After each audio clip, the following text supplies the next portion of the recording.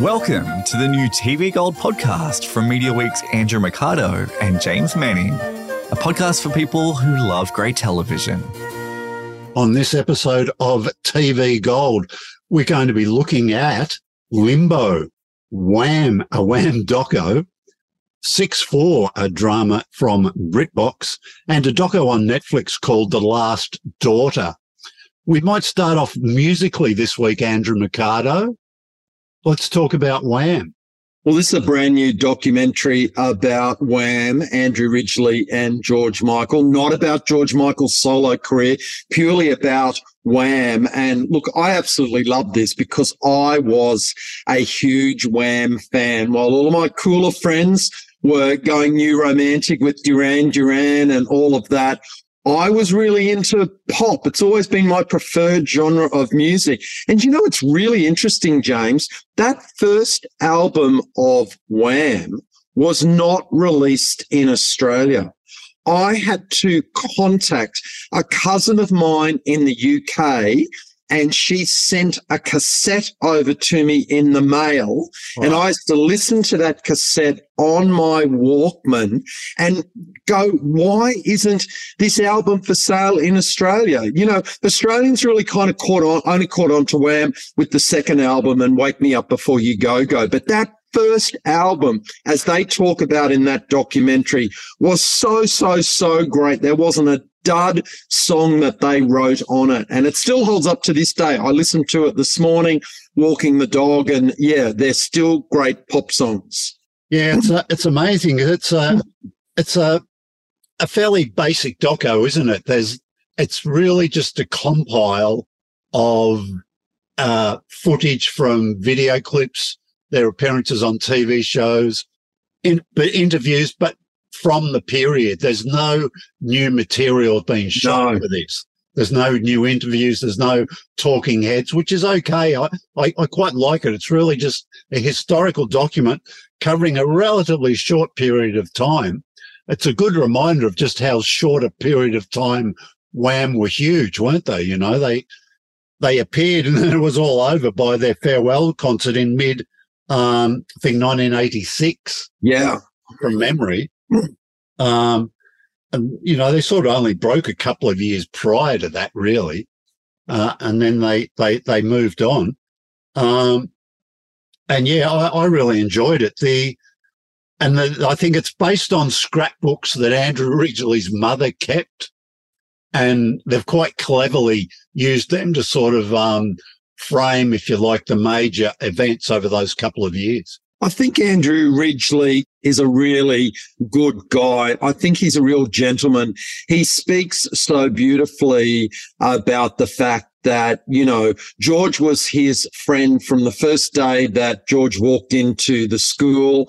Andrew took him under his wing. Andrew was the more confident person. This documentary has George Michael saying that, you know, it was probably predestined that they meet, that George Michael was insecure. Andrew Ridgeley was supremely confident. He brought George along with him on this ride to be pop stars. And then he graciously stood back and allowed George Michael to go off and have that solo career when he discovered that there was this incredible artist in George Michael that neither of them had no idea was there. I thought that they explained all of that really, really well. And I've got an Andrew Ridgeley story for you, James. Oh, good. So I once, when I worked in travel, I went on a travel familiarization trip to Hamilton Island. And I was there with all of these travel agents, and we were over on the marina side of Hamilton Island. And there in the bar, when we walked in, was Andrew Ridgeley. Wham had played their Sydney concert, and they were clearly having a bit of a holiday at Hamilton Island. And Andrew Ridgeley was in this bar, surrounded by the most beautiful women in the bar, and he was drinking like I had never seen anybody drink before. They would bring over a beer to him in a tall glass, and he would just drink it in one swig and put his hand out for another one. He just drank and drank, and he was laughing and dancing and having the great time. He wasn't aggressive. He was just so much fun. And we just sat there and I was amazed at how much he could drink. Anyway, eventually we made our way back to the main resort of Hamilton Island that had this huge reception area. And we were sitting on the couches there and in came Andrew Ridgeley and a couple of girls. And he was monumentally drunk, arms and legs going all over the place. And he went over to the reception and was ringing the bell and nobody was there because it was late at night. So he leaned over the reception desk a little bit and slid right off the edge on the other side, head first, and hit the ground. And we all thought, oh my God, he's injured himself. And all of a sudden he just stood up, laughing his head off, arms and legs still going everywhere. And off they went into the night. Like that guy, he knew how to party. And George was probably having a quiet cup of tea in his room somewhere.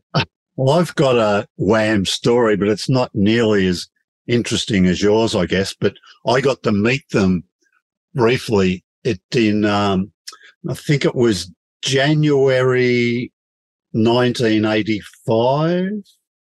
I think the end of January 1985. They were in Melbourne. I was working on Smash Hits magazine. We ran a competition to meet Wham. And I got to go along with the winners. I can't remember. I think it was a mother and a daughter from memory. Yeah. But it might have been two girls. I'm just not quite sure on that.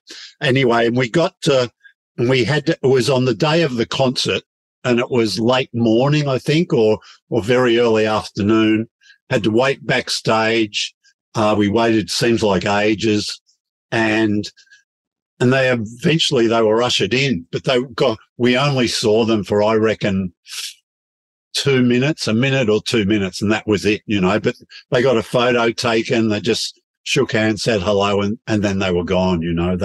Their official there was a guy called Mike Putland who did a lot of their photos. So I got to know him over the years. He was a great guy, ran a photo agency in London, no longer with us, I don't think. But that was it. We got to, and just briefly too, when we actually launched Smash Hits the year before in 1984, because of the English Smash Hits magazine, they got us pop stars wearing Smash Hits Australia T-shirts. Yeah. And they got some shots of Wham wearing the T-shirts as well. So nice. That really helped us, I think, sell a lot of magazines when we launched. Yeah, yeah. Look, they're a great pop band, and it's great seeing the documentary about how it was a chance opening on Top of the Pops that got them into the top 40 when they were kind of maybe not going to make it, and they were so young and they didn't have anyone doing their wardrobe for them. They just wore their own clothes. They made up their own dance steps. But, what powered them was those incredible songs that they wrote, great pop songs. And you get that great quote from Elton John, who sort of says, everyone in the music industry needs to stop slagging Wham off. George Michael is a songwriter, and David Bowie and I recognize songwriters, and he is a songwriter. So good on Elton John for sticking up for them when they were being dismissed as just a teeny popper band. They were always much more than that. What the filmmakers have done so well is just sourcing all those interviews. There's just some incredibly frank interviews they've tracked down and accessed the audio. And then there's some great stories. I love hearing them talking about their finances in the early days before they changed management to Simon Napier Bell, I think, who redrew some of their contracts and started earning them a bit more money. But they just didn't see anything. They talked about the pittance in royalties they got. They got a few pence from singles, a few pence from albums, didn't get anything at all from their 12-inch sales, which was selling a lot of 12-inch records. Back in the day. And like in one of the interviews, someone says to them, "Oh, have you been out spending much? You've been buying much?" And I think George says, "I bought a jumper this week." It's great. It's great. That was all they could afford. And there's a great story about Careless Whisper. Now, it was a song they had very early on. And when they got really big, they decided to go to Atlanta. They sent George to Atlanta to work with Jerry Wexler. Yeah. Ray Charles, Aretha Franklin. And he did a recording of it. And George's quote was, before he went, he was absolutely shitting himself working with this sort of soul music icon, But he said after they'd finished and he went back to London, he didn't like the version they did. And he admitted that Jerry Wexler said it wasn't great. He didn't think it was great either. And George blames himself for not really putting in as much as he could have. And then he says, thank goodness I didn't like it because they re-recorded it. And of course it was massive. And I think this isn't mentioned in the doco, but I think you will find that, George Michael treated Andrew Ridgeley as his best friend and like a brother for the rest of their lives, and that some of those songs that George Michael wrote by himself as part of Wham, which would have included Careless Whisper, he shared the royalties with Andrew Ridgeley. And, after the band, George went on to that mega success, but Andrew Ridgeley got to live on the song royalties, and he got to become a racing car driver and marry one of the girls of Bananarama. And I read his autobiography a few years back. I didn't read it, actually. I listened to the audio book.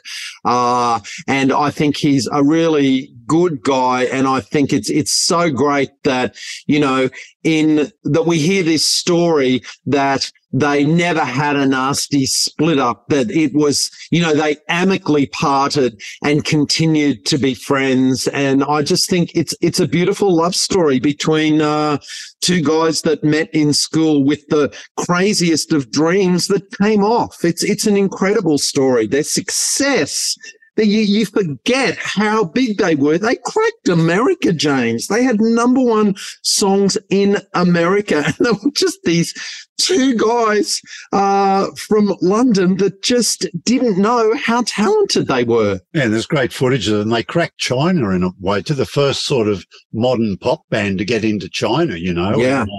And play to fans there. Look, if there wasn't, that's not a criticism, but there wasn't really much mention of Pepsi and Shirley. They cropped up a little bit, but you didn't really learn much about them. The female backup singers, yeah. Yeah, and the doco wasn't about them. I get that, but maybe it might have been good to have a little bit more of them. I didn't realise until this week that I think Shirley went on to marry Martin Kemp. I didn't know that. Became Shirley Kemp. I was fascinated to know, though, that they were there kind of inspired a bit by the two girls from the Human League, because they all loved the Human League. Yeah, there was a lot of stuff I learned from this doco. Yeah. And you trashed New Romantics at the start of this. Look, I've got to say, I prefer. Look, Wham's music was great, but I did like Simple Minds and Human League a little bit more, So don't judge me too much. But there was nothing wrong with Wham. I'm not trashing it. I love the Human League too. And I pretended that I was cool. But the truth was that I was walking around with a cassette of Wham that nobody else in Australia had. None of my friends had it.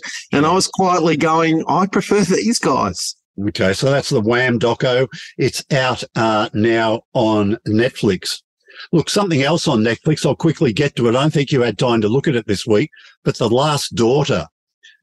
It's a feature doco which was screened at the Sydney Film Festival recently, based on a memoir written by Brenda Matthews.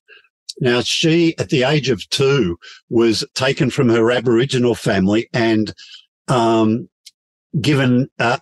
into a white family. And she lived there for about 5 years. Now, during that time, unbeknownst to her, her family were trying to get her back. Oh. And then suddenly, when she must have been about 7, the white family took her, what she thought was out for a day, to go and visit her birth mother, if you like, and her family. And she never went back to the white family.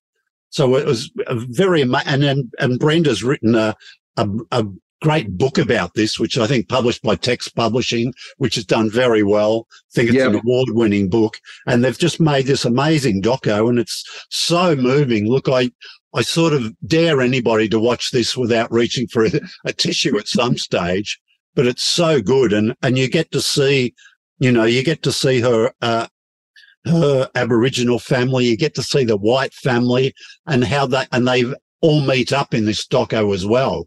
They're still all around. So it's just really moving. And I strongly recommend that. It's part of Netflix have dedicated a lot of programming during NAIDOC week. They're looking into Indigenous Australia. This is an original that they've actually got for this week. I think NAIDOC Week, we always see a lot of great programming from our First Nations people. We should also point out that Firebite is now screening on NITV. This is the Aboriginal vampire kind of outback noir series starring Rob Collins that was made for AMC Plus.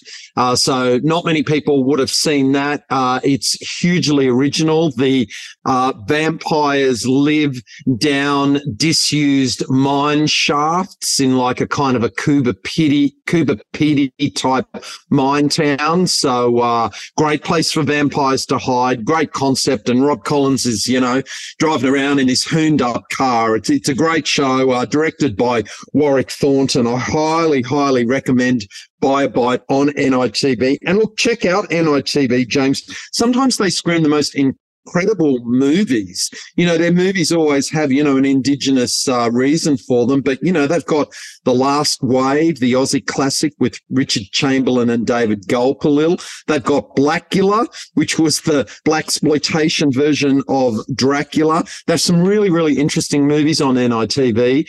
And we also have The First Inventors about to finish on 10 and NITV. And now we've got First Weapons about to begin on ABC. And so we've still got some programming to go in terms of Indigenous history that they're discovering and putting more focus on, which I think is really interesting and really overdue. That reminds me, I've yet to watch First Inventors, which you gave as the show of the week back in June. So I think was a co-pro between NITV and 10, wasn't it? Yeah, just 4 episodes. Yeah. It comes to an end this week. So that'll be, it's great to see this stuff. And I see the Bruce Pascoe, the Dark Emu story, that is coming to ABC in a couple of weeks' time. I think it just screened at the Sydney Film Festival, and that'll be one that we'll cast our eyes to when that goes to air. Okay, so that's The Last Order. It was on, and it is on Netflix. And look after all that NAIDOC programming on NITV and elsewhere as well. I think the ABC's got a bit of stuff too.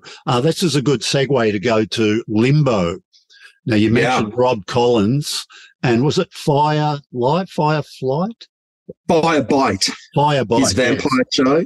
He's in that. He's also in Limbo. And I think maybe Natasha Wanganine's also in both of them too. She's certainly a shining light on Limbo, which brings Simon Baker back to our screens, and it's from the creators of Mystery Road, Bunya Productions, director Ivan Sen, and gee whiz, it's it continues I think it just continues the stunning work they've been doing the last few years with their dramas. And how incredible does Limbo look filmed in black and white? I mean, it starts and there's no dialogue for maybe the first 10 or the 15 minutes, but you don't care. You're just sitting there looking at going, my God, how incredible does this look? We're so used to seeing colour TV, and yet when they use black and white sparingly for the big screen like this, you're reminded how powerful it can be. Yeah, like it's just amazing. Like every shot of that opening, it's just the setups are so beautiful. Now, I was talking to the TV, I was going, "Oh, stop it! Come on, not another one," because they were like framed images, weren't they? That you could put it up on the wall. It just such a careful crafting the town is called Limbo, which is really Cooper Pedy, but they call it Limbo in this. And Simon Baker plays a detective with a few problems. Just a few. Yeah, Travis Baker. It's Barker or Baker? I think it's Baker. Travis Hurley. Is it? Travis Hurley. Travis Hurley is the name of the court. Yeah. Travis Hurley. He's sent to Limbo to investigate a cold case about the murder of an Indigenous girl 20 years ago. And, look, that Ivan Sen, who wrote, directed and co-produced this, talked a little bit about it and said, look, it deals with the characters who are actually in limbo in their lives due to circumstances surrounding them. And it investigates the sort of injustices, that a lot of people in the Indigenous Australians are going through when they come up against the sort of criminal justice system. And they're often, sought out as suspects in sort of cases when, in fact, they might have had nothing to do with it at all. They just happened to be in the vicinity or something. Yeah. They pointed out, look, there's a likely suspect, And how incredible are the performances of Simon Baker and Rob Collins in this? Now, I mean, we just laughed about the fact that Rob Collins is in everything at the moment, but he's so different in everything that he does. And this character, Charlie, that he plays in Limbo, you can just see the sadness and the trauma kind of etched in his face. I mean, he comes out all sort of macho testosterone when, the Simon Baker character turns up first to interview him. But as the film goes on, he starts to reveal himself and you start to see this kind of broken man, and it's all etched in his face. It's such an incredible performance from Rob Collins. And I mean, Simon Baker too doesn't look like his normal heartthrobby self. He's playing, as you say, a cop with a few issues of his own, and just such incredible acting performances there. Yeah, look, Simon Baker, best known, The Mentalist, 150 episodes. The Guardian, just close to 70 episodes. Let's not overlook E Street, of course. I was just going to say, James, you don't mention Simon Baker without mentioning E Street. I know he probably doesn't like that, but that's where we all first got to meet him. Yeah, look, over 100 episodes there. And look, he and Rob Collins both do a great job. But for me, the real standout scene stealer was Natasha Wanganeen. In this, she was just so good. Look, she made Rabbit Proof Fence when she was just 15. She was in Secret River, Redfern now. She was actually in The Tourist, where they're making a second season. I don't know if she'll get a Guernsey in that again. But she just really stands out for me. There's so many reasons to watch this, and she's one of them. Yeah, that look she gives, the reaction to Simon Baker's character when he comes in and says, I'm here to investigate the death of this girl 20 years ago. And the look that she gives him when she just says, nah, not interested in talking to you. And she just gives him this withering look she just looks up at him once, gives him a big stare, and it just says so much. Yeah, no.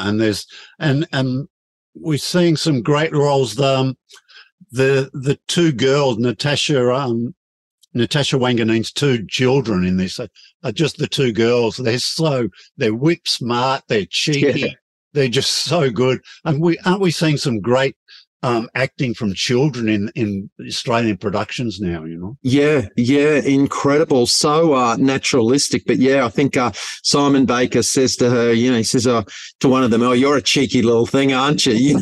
She just, and there's also a young boy there. She's got 3 kids. And he's great too, yeah. Yeah, that young boy that's sitting in the car. I mean, this is a film where so much is said by not saying anything. That, so much is conveyed to the audience just with a look. Even the little kids are saying so much by saying nothing, just staring. Yeah. It's amazing. Yeah, that you know what I mean. Look, I do love the black and white, but part of me thinks, well, wouldn't it be brilliant if they had a DVD release and they had it in colour? You could choose and pick both. So you could just go and then indulge in the colourful landscapes. But I presume, I will find out. I presume they actually shot it in black and white as opposed to shot it in colour maybe and just processed as black and white? I think you have to, James. I think you have to do that because I think it's the film stock and all that. I don't think that you can get black and white to look that beautiful if you film it in colour and just like throw it, put it back that way. I'm sure you're right. Yeah. But part of me did think, oh, look, this does look brilliant, but wouldn't it be nice just to flick a switch and see some of that in colour as well, And, talking about colour, you talked about how you were watching Limbo and just going, wow, you could just frame that shot. See, I thought exactly the same thing when I watched High Ground, which was the Aussie movie from 2020 with Simon Baker. And it felt to me like it was being filmed in places in Arnhem Land and Northern Territory that had never been on film before, because I saw it on a big screen and I was like you. I was just like going, stop. Look at that shot. Look, that is incredible. I'd never seen, I'm going to say this, I have never seen more beautiful scenery of Australia in any film as beautiful as High Ground. That's my reason to watch the film. I mean, it's a great film. It's really, really interesting. And got a good cast. Jack Thompson's in there and Aaron Patterson, but the scenery in it is so stunning. Yeah, no, you're right. It's absolutely brilliant. So look, watch out for that. Look, I'm a bit worried it's not getting the attention it deserves. It's on a couple of days after we speak. I haven't seen a lot about it. So the trouble is the ABC is pumping out so much good Australian content at the moment. Yeah. I think it's hard for it maybe to all get traction, but if you don't see it broadcast on the Sunday night, and of course it'll be on iView. Yeah, and it's a completely different story, but it continues the journey, if you like, that the viewers have been on through the Mystery Road movies and the TV series. So it's got that real vibe about it. And, if we want to talk about Ivan Sen, it's just been so amazing being able to watch his stuff. I just remember the first time I saw Beneath Clouds in 2002, which was his first, big cinema release. And remember seeing that at I think it was the Academy Twin, and just sitting there with all the critics and like going, wow, this is something we've never sort of seen in cinema before. And even there, that title, Beneath Clouds, tells you that Ivan Sen's always been one to sort of have that cinematography and those vistas of the outback and the sky and the way that it just seems to go on forever. Yeah, it does. No, fantastic. Okay, Limbo on the ABC. 6/4 is some. Look, I've one of my favourite streaming platforms is BritBox. It's there securely in my top 10. I pay for an annual subscription, so I get a better rate at that. And look, I'm not there every week, but I'll always find something to watch at least every month there. July this year is their mystery month, they're calling it. And the sort of key feature, if you like, is a British crime thriller out of Scotland called 6/4.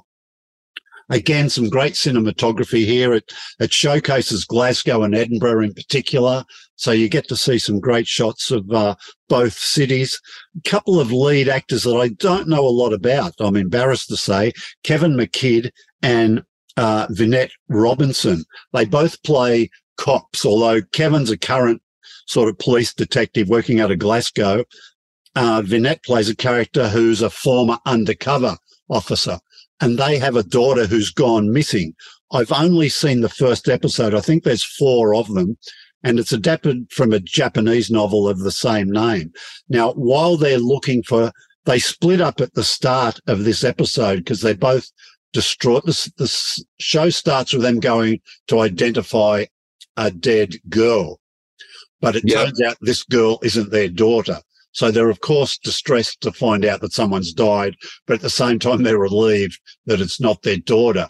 And so they both continue frantically searching for her. The father stays in Glasgow. The mother goes off to London to follow some leads down there. He doesn't want her to go, but they split up anyway. And and the story sort of unfolds from there, if you like, and they find some police corruption along the way. The title 6-4 turns out to be code name for something. I won't say what here. It's something that is revealed, I think, during that second episode. But look, I really liked it. Look, it's not going to be, it won't be in my 10 best for the year, but it's a good, solid British crime drama, and that's the sort of show I really like getting my teeth into. God, there's so much British drama at the moment. And, that the theme of a child that goes missing. I just watched the first episode of a new one that's about to start on BBC First called The House Across the Street, where a child goes missing. And one of the neighbours across the way sort of starts insinuating herself into the family, and kind of, I don't know, she's got a few issues, played by Shirley Henderson, another fantastic actress. And you talked about Kevin McKidd being in Train Spotting. And of course, Shirley Henderson was in Train Spotting. She was the wife of that hideous character played by Robert Carlyle, and she came back for Train Spotting too, but of course Kevin McKidd couldn't because he, plot spoiler, died in the first movie. But Shirley Henderson's a great actress, but I just did find The House Across the Street a little bit weird, a little bit, do I really need to watch this for 4 episodes? But yeah, the British crime drama just keeps coming at us again and again and again. That's on BBC First, yeah? Yeah, starting this week. Okay, so it's The House Across the Street. Yeah, you mentioned, I got sidetracked before, Kevin McKidd. So, yeah, he was in Train Spotting and became a massive star on Grey's Anatomy, Dr. Owen Hunt. Massive star.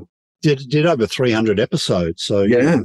It's really good to see him back in this this Scottish thriller, which was on BritBox, and that was 6-4.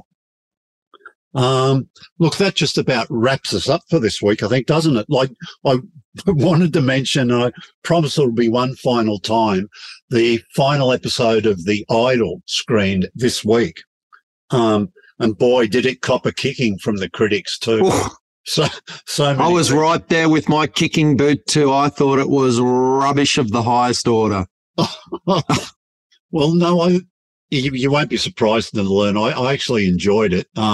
Look, there's massive problems, and it's maybe not what it could have been, but I really enjoyed it. And for me, it was another look. I really like shows about the music industry, and there's been a fair few of them lately. And for me, it was the latest in a series of things that maybe started. If you remember Roadies, a few years ago. Look, I love that show. Yeah, that never made it past its first season, and I suspect The Idol won't either. And Vinyl, remember Vinyl? Vinyl, another one. That was brilliant. Set in New York. Again, killed off way too early.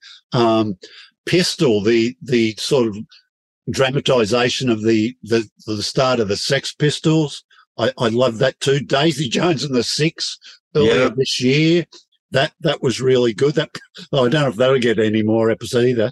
And then the movies, of course, the Elton John bio, the Queen bio, Bohemian Rhapsody. I think they've all just been done so well, and because I'm so into them, I don't know if I could critically be relied on to sort of judge them too much. But I just really found The Idol fascinating. And look, there was a lot unsettling about that last episode.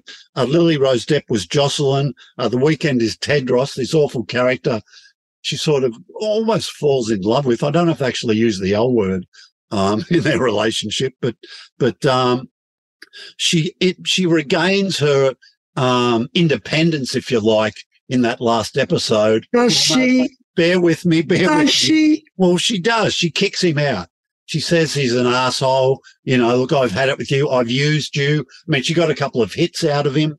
And you think, oh, great, this is a nice ending. But then at the very end, she welcomes him back, brings him out on stage at the first concert on her tour, kisses him on stage, and think, oh, no, is it all going to start again? for an inexplicably stupid and unbelievable ending. I think, James, the fact that it ended on episode 5 when it was originally commissioned as a 6-episode show tells you everything you need to know about the backstage chaos in the well-documented making of this show. And the fact that they didn't even have enough material for a full episode, James. It ended with like a video clip of the weekend with kind of showing clips of what had happened before. I'm here to tell you, James, if a pop star of that magnitude ever invited a man out onto stage at the start of her concert and said, yes, I know you've all read about this man and he's a hideous man with a domestic abuse record and all this, but I love him and I need you to love him too. That would be career suicide. I thought the ending was barking mad, ridiculous, and I don't know what sort of message it sends people. It felt to me like an ending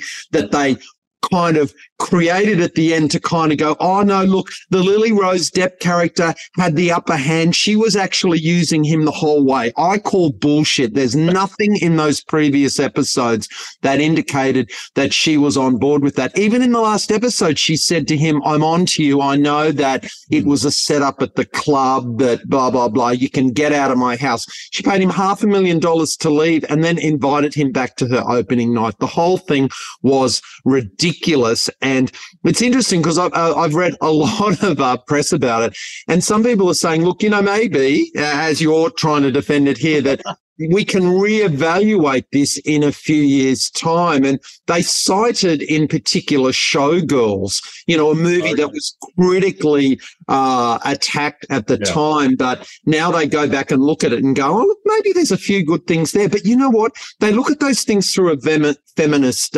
viewpoint. And in the ending of Showgirls, at least the character played, the Noni character, she gets what she wants. She rises to the top of everything in Las Vegas, and then she sees her friend get gang raped and says, oh, this town's toxic, and she leaves. She gets back the power. I'm not quite sure that what was that last minute attempt to make out that Lily Rose Depp had pulled back the power in that relationship. I don't buy it. I don't think it made sense over that episode. And I don't think it will be there's a reevaluation in 20 years time that will say, oh no, but there was actually this. I don't think we should be so hard on it. I think it was rubbish and they don't need to make a second series. Oh, wow. Gee, you finished? You sure? No, look, I think, people, you're reading too much into all this. We've got to sort of, it was entertainment, you can kick back. You watched them all. I mean, I did watch it all. 5 hours of my life I'll never get back. The only thing I liked about it was that house. The location was amazing, and that was the Weeknd's house. And he's got a great house, and it looked really great on film, and that's about it. It was basically real estate porn in the Hollywood Hills for me, because there was nothing else in that show worth talking about. No, look, I loved the sort of insight you saw. I mean, some of it was awkward, like the way they were talking about how mental illness has paid off big time. They weren't referred to it again in that last episode, and that whole, they did it like a preview of what they were going to do on the tour for that tour, the tour manager bloke. Played by Eli Roth. Yeah, that was funny, but it looked completely unauthentic. It was just so bizarre. And how he suddenly came around to thinking he thought they were all shysters. Then they get up and sing a few songs for him, and he suddenly thinks, oh, it's the best thing he's ever seen. Yeah, it was really badly written. That's what I mean, though. I think that they were really struggling at the end to figure out how to end it, because they changed it so much. I think you see that with projects where it's all going horribly wrong behind the scenes. And the Rolling Stones story says that they pretty much went back and reshot the whole thing. And in that chaos, what suffers, I think, is the scripting. I don't think that when you lay it out logically that The Idol actually makes sense. Yeah, yeah. And I would have loved to have known what was the original vision. If we'd had the original 6 episodes, how different would it be? And would it have had a better through line? It's fascinating. I guess we'll never know. Well, I think my hat goes off to The Weeknd though for being brave enough to portray such an awful character. It's just, you know, I think a lot of people are going to reevaluate him and go, wonder how much of that he's really like, you know. It's because he really is a despicable character in this. And Lily Rose Depp, I think she'll be something to watch in the future. I think she'll probably, you know, she'll have a significant career now, I think. I think she was fantastic. I've got nothing bad to say about her performance. She was amazing. She's beautiful. She's clearly talented. But I didn't. The Weeknd, I mean, was he meant to be playing an unattractive man with greasy hair and a rat tail? Because I didn't find him attractive, sexy, charismatic in any way. And that's where it falls down for me. He was meant to be this incredibly charismatic man that had all these disciples like a Charles Manson cult leader, and I didn't get that from his performance. No, but the thing was he had the music smarts. I think, you know, even people who didn't like him in this realised that, actually, he crafted some good songs that became hits for her and, of course, in real life for himself. Look, let's not bang on about that anymore. That's The Idol. It's up on a Binge or Foxtel if you haven't been scared off by Andrew if you haven't seen it yet. Quickly, I want to mention Rough Diamonds. I mentioned it last week and I was bumbling about trying to remember the city that's the diamond capital and I think I said it was in the Netherlands. It's actually Antwerp in Belgium. Is the right diamond capital where the action's set in Rough Diamonds. Look, my show of the week, I'm going to have to go with Limbo, but a special shout out for The Last Daughter too, which is sort of up there as well. But Limbo's my show of the week. What's your choice, Andrew? Well, my show of the week, I'm a Wham, Bam, I am a man fan from way back. So I'm going the Wham doco on Netflix, but special mention to Limbo. Absolutely beautiful. I wish I'd seen it on a big screen. And my big recommendation for next week, dropping July 10 on Binge. I think we should talk about this more next week, James. The new series of The Backside of Television from Mitch McTaggart. That guy, James, has an incredible knack for finding kind of forgotten histories of Australian TV and then applying a blowtorch to it. There are stories, I've watched all 6 half-hour episodes. There are stories here that I never knew of. And I take my hat off to Mitch McTaggart that he can find these forgotten stories and apply them to what goes on in TV today. So, yeah, you've got to put that on your list, James. The Backside of Television, some amazing insights in that, and it'll be there on Binge from Monday. Okay, look, this has been TV Gold. If you want to reach out and give us some recommendations or tell us some people we should interview maybe, you can write to us, send an email to comments@tvgold.com. Special mention, we've got a bonus episode out with executive producer Jason Herbison, the man behind Neighbours for the last few years, of course, executive producer there. He did the old Neighbours, he's doing the new Neighbours, which is coming soon to 10 and Prime Video. He's also got that he calls it, was it Suburban Noir? It's a series up on 10 and 10 Play at the moment, 4-part series. We both recommend that. And we've got a bonus episode next week from Marta Dusseldorp, which we've just recently done that interview. And I think, look, I'd really recommend people look out for this one. She's such an eloquent guest. She's wonderful. Yeah. Her new show, Bay of Fires, we'll talk more about that next week as well. Yeah. All right, Andrew, thanks so much for that. We'll be back in touch soon. Thanks, James. Have a great week.